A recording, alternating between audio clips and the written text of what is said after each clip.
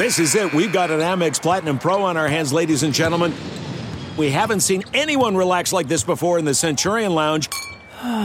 Is he connecting to complimentary Wi-Fi? Oh, my. Look at that. He is.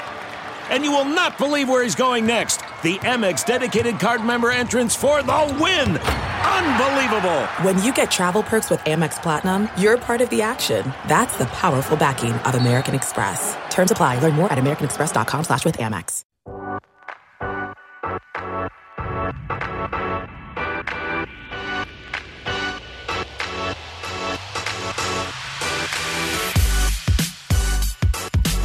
Some of the best music going. That means we are with another episode of Playing It Forward. Mike Sauter doing this whole state finals thing, traveling around the state, covering volleyball, golf, girls golf. Yep. You had softball. Yeah. He's been busy.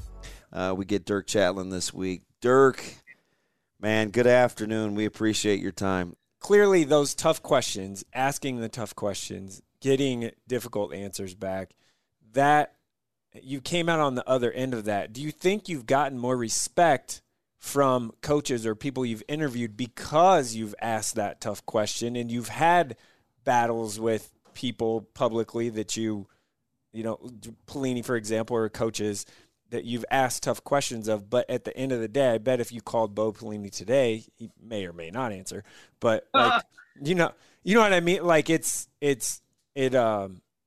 think I guess the question is, do you feel like you gain more respect, one as a journalist, two just as a friend or an individual, by asking that tough question? Do you feel like you get more respect from the subject you're asking those tough questions to? 100%. Yeah. Pelini answered my questions and would talk to me in the hallway and, you know, give me 10 minutes when I needed 10 minutes because he respected that I was asking, you know, tough questions, that I was asking questions that other people weren't. So absolutely. I think that's a very good point, Mike. It's like, you know, a lot of times the people who these coaches and players, you know, it's almost like they're challenged by it. Right. Mm. So, I think that's an important component. And by the way, I'm not doing this with Scott Frost right now. I mean, I would say probably at the end of the Riley era, maybe a little bit before that. I kind of stopped covering the daily press conference churn.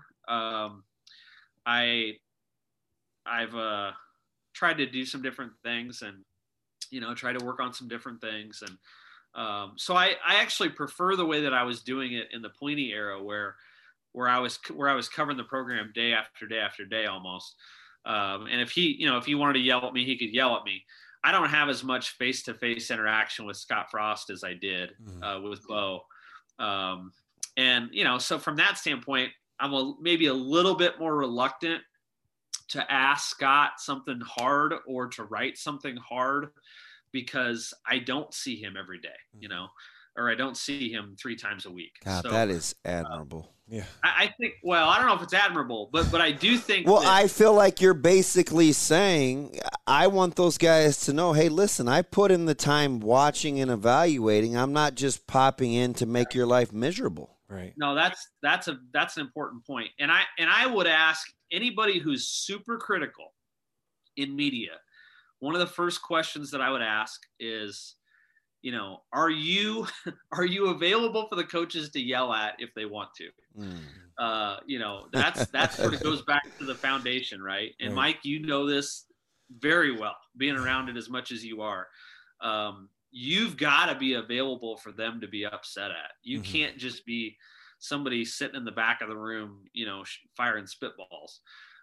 So I think that kind of goes back, you know, that's a lesson that goes back to, you know, way, way back. I mean, and Lee Barfneck would always talk about that too. You know, if you're going to write a critical piece, you know, you really need to be there the next day, sitting in the front row, where if they want to be mad at you, they can.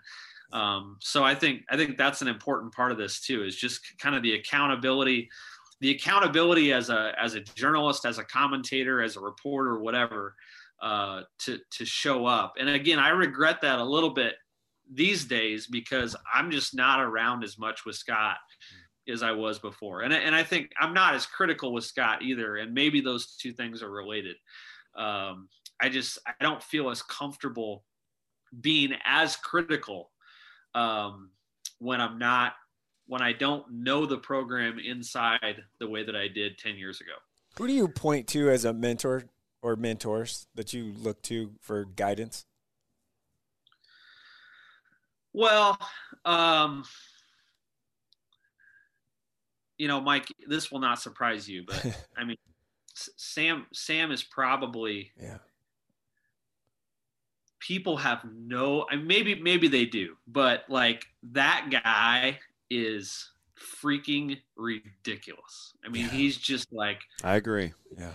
His talent is so far beyond what people understand. I agree. Just in terms of, and really it's as much about how prolific as he is as anything else. I mean, he just doesn't stop, but it's also like just the little things. I'll give you a really small example. And this is, maybe you have to be a sports writer to appreciate this, but I don't think so. The Michigan deadline was really, really tight. That game was super long. We had like a 10:45 deadline. Sam's in charge of writing the deadline game story, that has to be in, and it's the most important story that we'll write that night. And he's got about 20 minutes to write it. And Nebraska lost a close game. Everybody wants to know what Scott Frost thinks.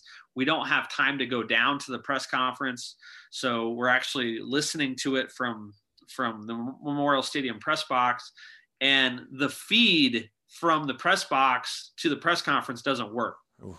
So we're not getting it. Like we're 15, 20 minutes to the deadline.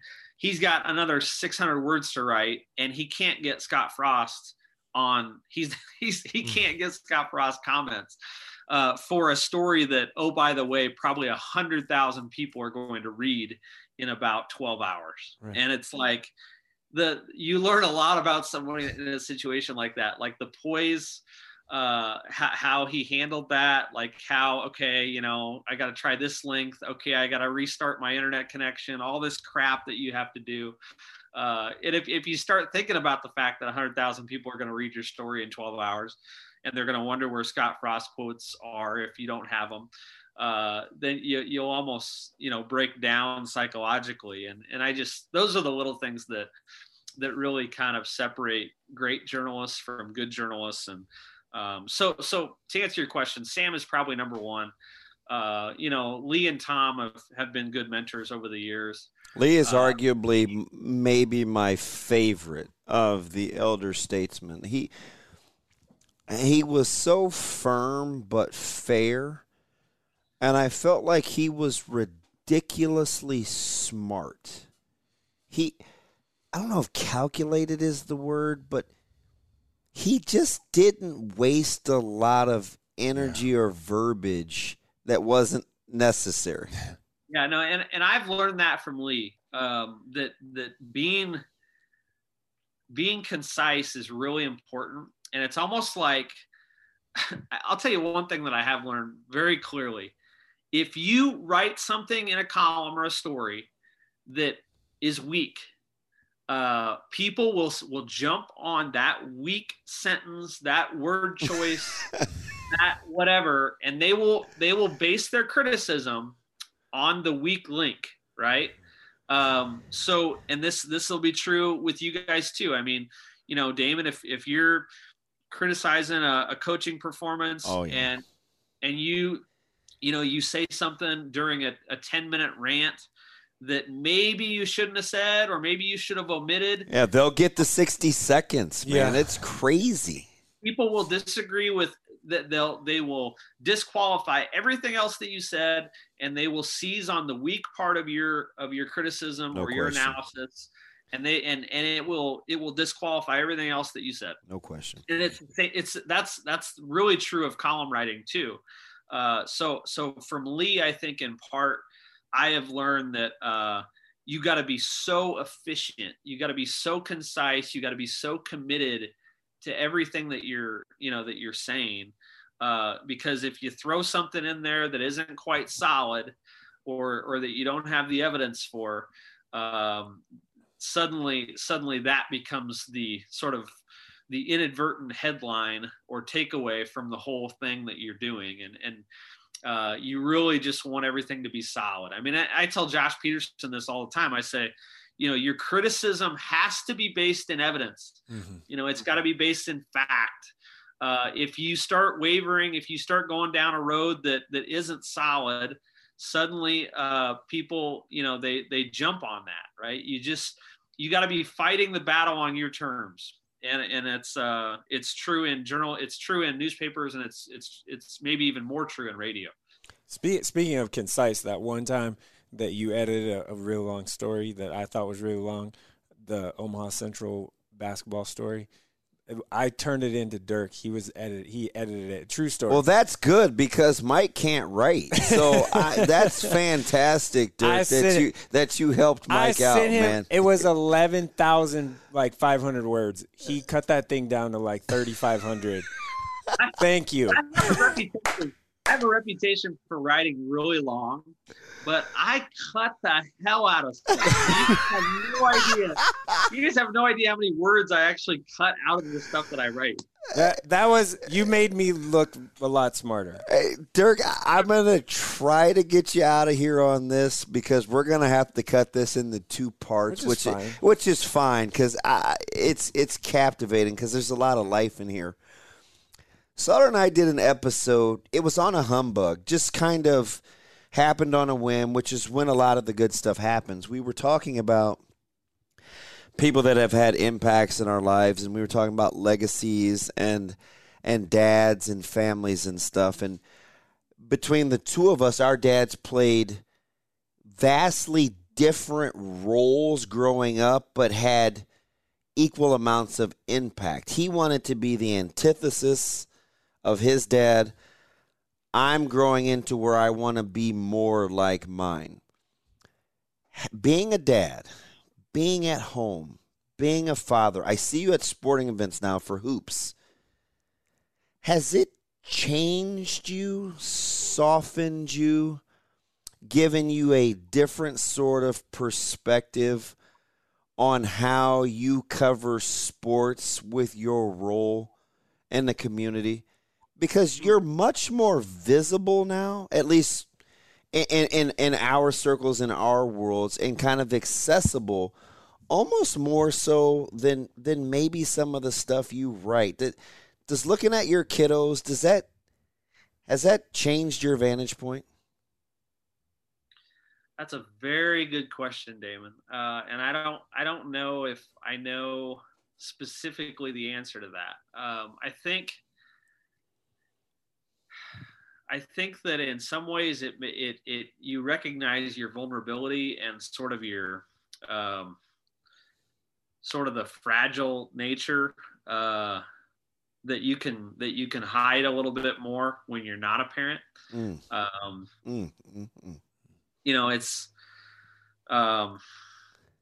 I mean, I'll just be honest. Some of my worst moments as a person right now are as a parent.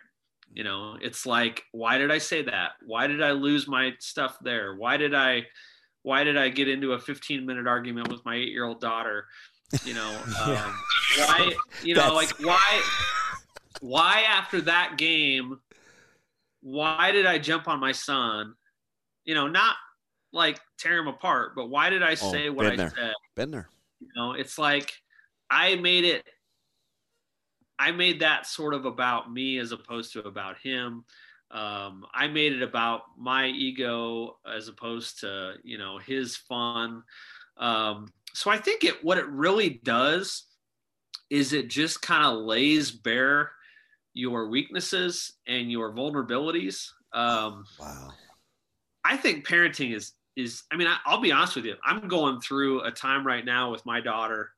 She's 8 and we are like almost getting into a knockdown drag out every single day. And it's like, man, like, this is not reflecting well on me as a person. Like, I have to change this. I have to fix this. This is not sustainable.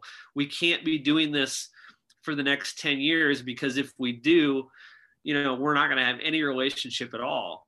Now, how does that translate into writing and covering something? I think what it probably does is, I think the more that you are in touch with your vulnerabilities as a person, the greater grace and empathy you have for vulnerabilities in others, which is why I think, parenting is a really good character test, right?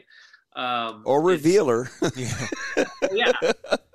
Well, and again, I say that with humility, because I'll be honest with you, I am probably a worse parent than I thought I was going to be 10 years ago. My parent, I had really good relationships with my parents. I've got 2 sons and a daughter, and they're just a little bit too close together. They fight a little bit more than I expected them to. I don't have quite the patience for them that I expected that I would 10 years ago when I got into this. Like, it's probably not going quite as well as I thought it would. And I think there's probably a connection from that into covering something in other people and recognizing that, okay, this doesn't always go the way it's supposed to go. Right. I mean, in covering Scott Frost's program, for instance, like, part of me is like, man, how the hell did you let it get to this point? Like, this is not going well. How did you not understand that you weren't going to be able to run that offense in the Big Ten?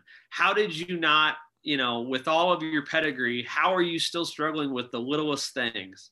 And yet, subconsciously, there's part of me that maybe takes it a little bit easier, understanding that, you know what, I am not doing so well in parts of my life either. So I think maybe it just adds to your patience and grace and empathy a little bit. Not so much making you soft, I don't think, but just that there is I think as you get older, you come to an understanding or a recognition that even when things are going well, there's parts of it that aren't going well. Even when things are, healthy in a marriage or a friendship or whatever, it's still not quite what you envisioned that it would be. And there's a lot more failure in life than there is success. And so I think that needs to probably translate into how we cover sports. I was gonna change gears, but I don't know. Do you want a Kleenex? Like, no.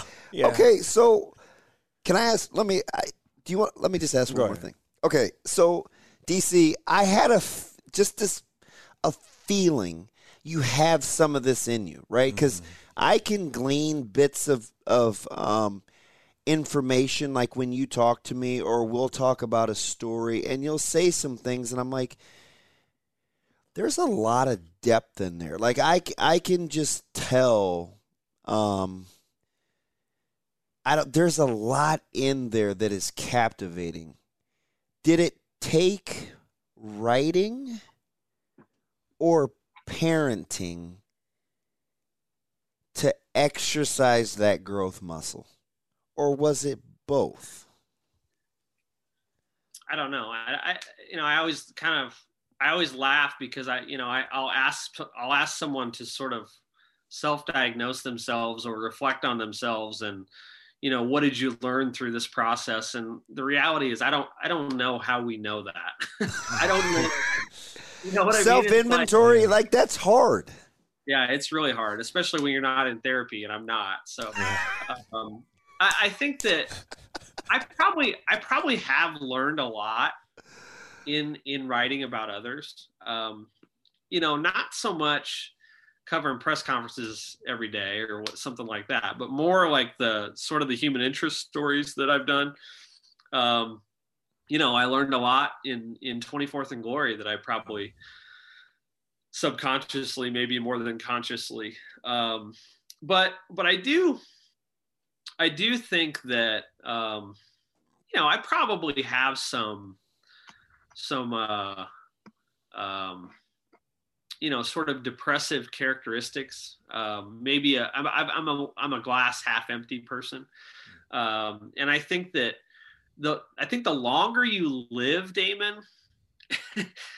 we talk about this in church a lot, or the pastor talks about it in church, this idea that, we spend most of our lives telling ourselves, oh, this is what I'm going to be when I grow up, or this is what I'm going to be when I mature, or this is what I'm going to be when I evolve and change.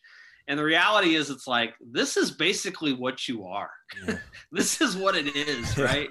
And I think that's one thing that you learn about coaching too, and players, is it's like they don't change much, mm-hmm. right? What you see in year 4 is basically what they are in year 4.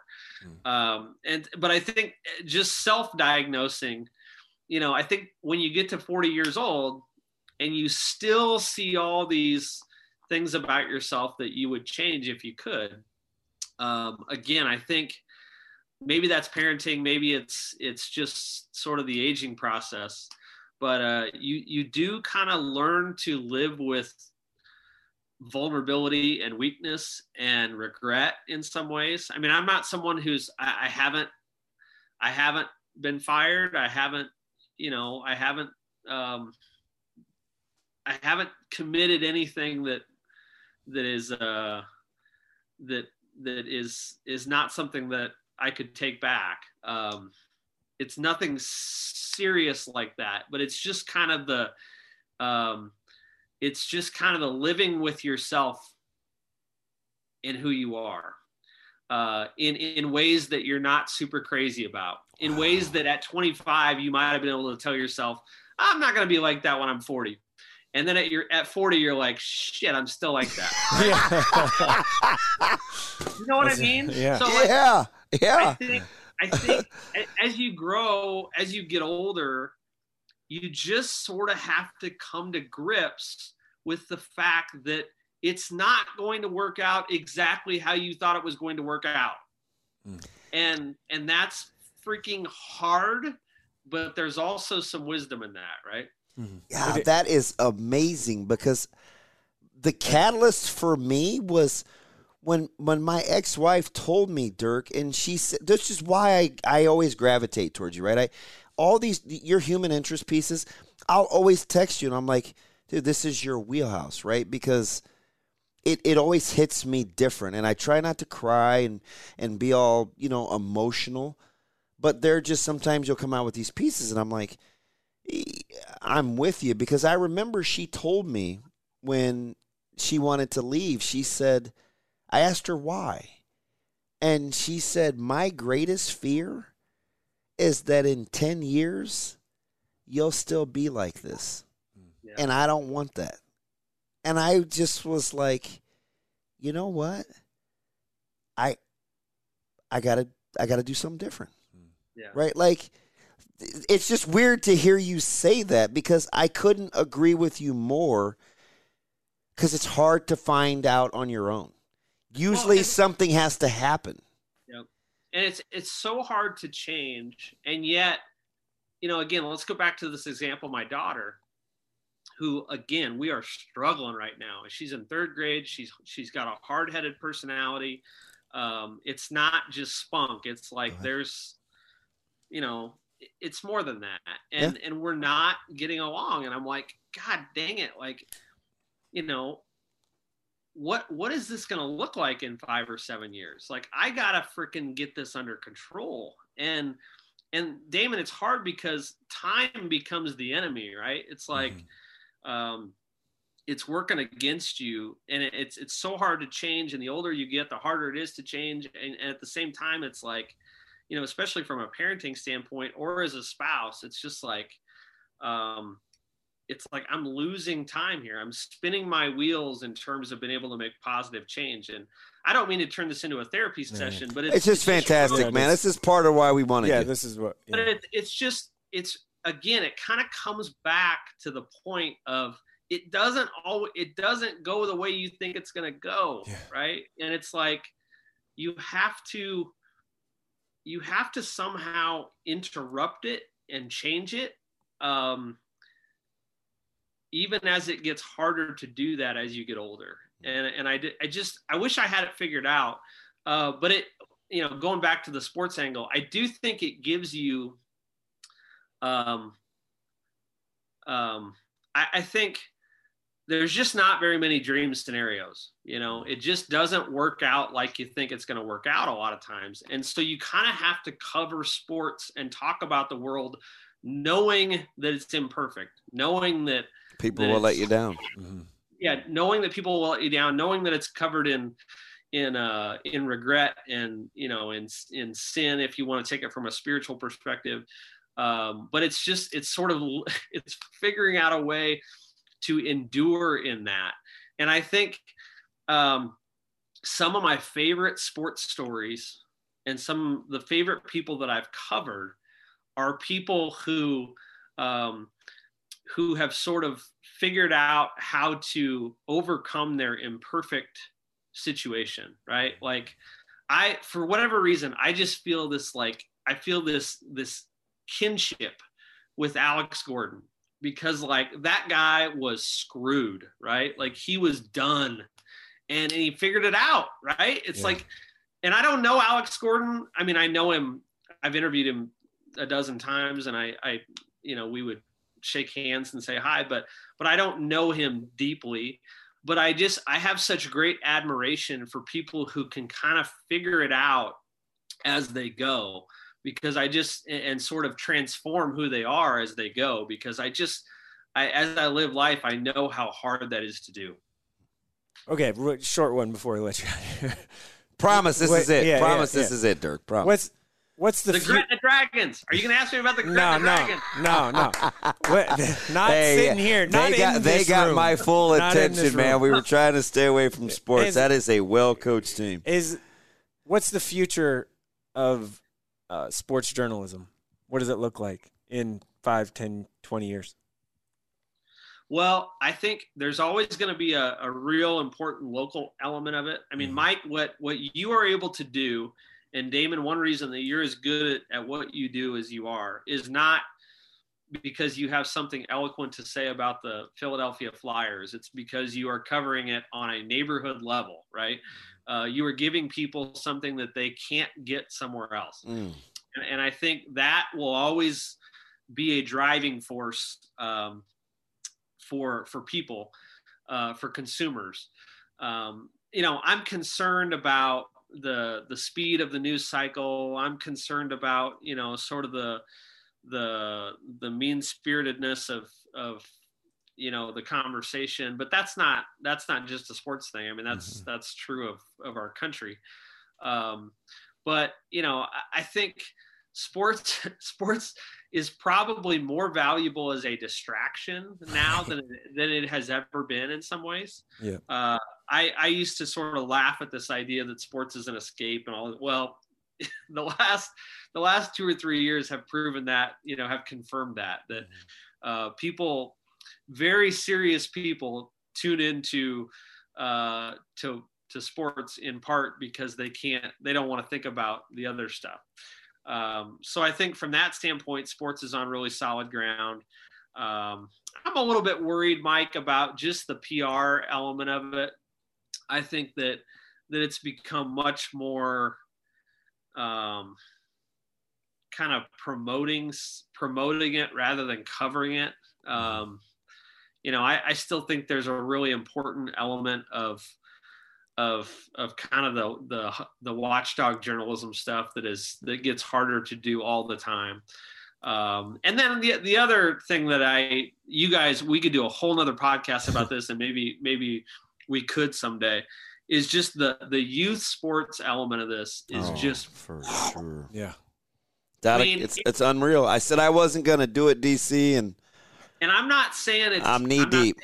I'm not saying it's entirely negative, but it is just like, I would say maybe the number one thing that's changed in 20 years is just what is happening, under the age of 14 or 15. I mean, it's not even on the same planet as when we grew up. Yep. And I think maybe that is changing sports and will change sports as much as anything else. You're amazing, man. I'm serious. Like I'm not speechless a ton, but stop it! You're so full of crap. You say more profound things in a 5-minute radio segment than I just did in the last hour. Dirk, but it's just very few times where I'm like, like moved to emotional, right? Yeah, like I there are a couple of things I wasn't even going to say. Yeah. Right? Like I wasn't going to go there. It's just you just kind of make it okay as a safe place to say, okay. Yeah. Because I'm with you. The ability to be vulnerable is about the only time you're going to get growth. Yeah. And so when you went there, it's just like, well, you know what? I got a couple more questions. I got a 3-hour drive ahead of me. Now I'm going to do a bunch of self-reflection. It's just I just appreciate the candor and the honesty and the ability to kind of piece it together, man. I had a really good conversation with a journalism professor of mine, sort of my mentor, a couple weeks ago, and he said something really important that I think applies to me. I think it applies to anybody. He said, you're always going to have half a dozen balls in the air. You always got to know which ball has number 1 on it, right? Which the one that you can't let drop. You can let the other ones drop. You can't let this one drop. And I think that becomes really, really important as we get older, as our kids get older. I say yes to things that I shouldn't say yes to. I know you guys do too. And it's just like, man, you can't sacrifice the main thing, right? The main thing has to be the main thing. Whatever it is in your life, that has to be, and frankly, for me, it's I got to do a better job as a parent. That's probably the biggest thing right now is I just like, I've got to be more focused on that than I probably have been over the last 10 years. And I think that maybe that's true for a lot of the other people too, but that ball with the number 1 on it, you can't drop that one. DC, we're going to catch up because there's going to be a part. Actually, this will be parts 1 and 2. There'll probably be a 4, 5, and 6, man. Unbelievable, man. Yeah. I appreciate your time. Yeah. All right. Take care, you guys. Appreciate Thanks. you.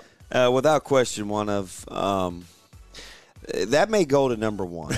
Yeah. Right? Yeah. And we talked to Dr. Chatters, and that was deep, but just his ability to kind of weave real life with sports. That's why we like playing it forward. Yeah.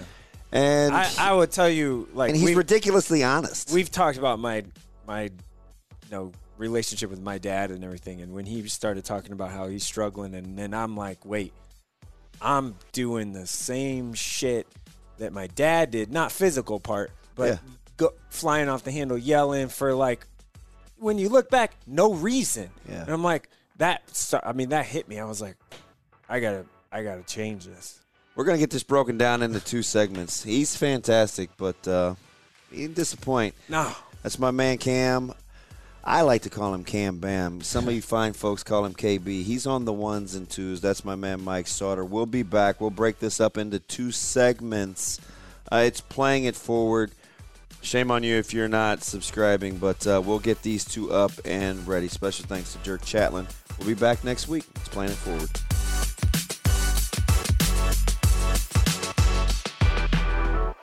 A Huda Media Production.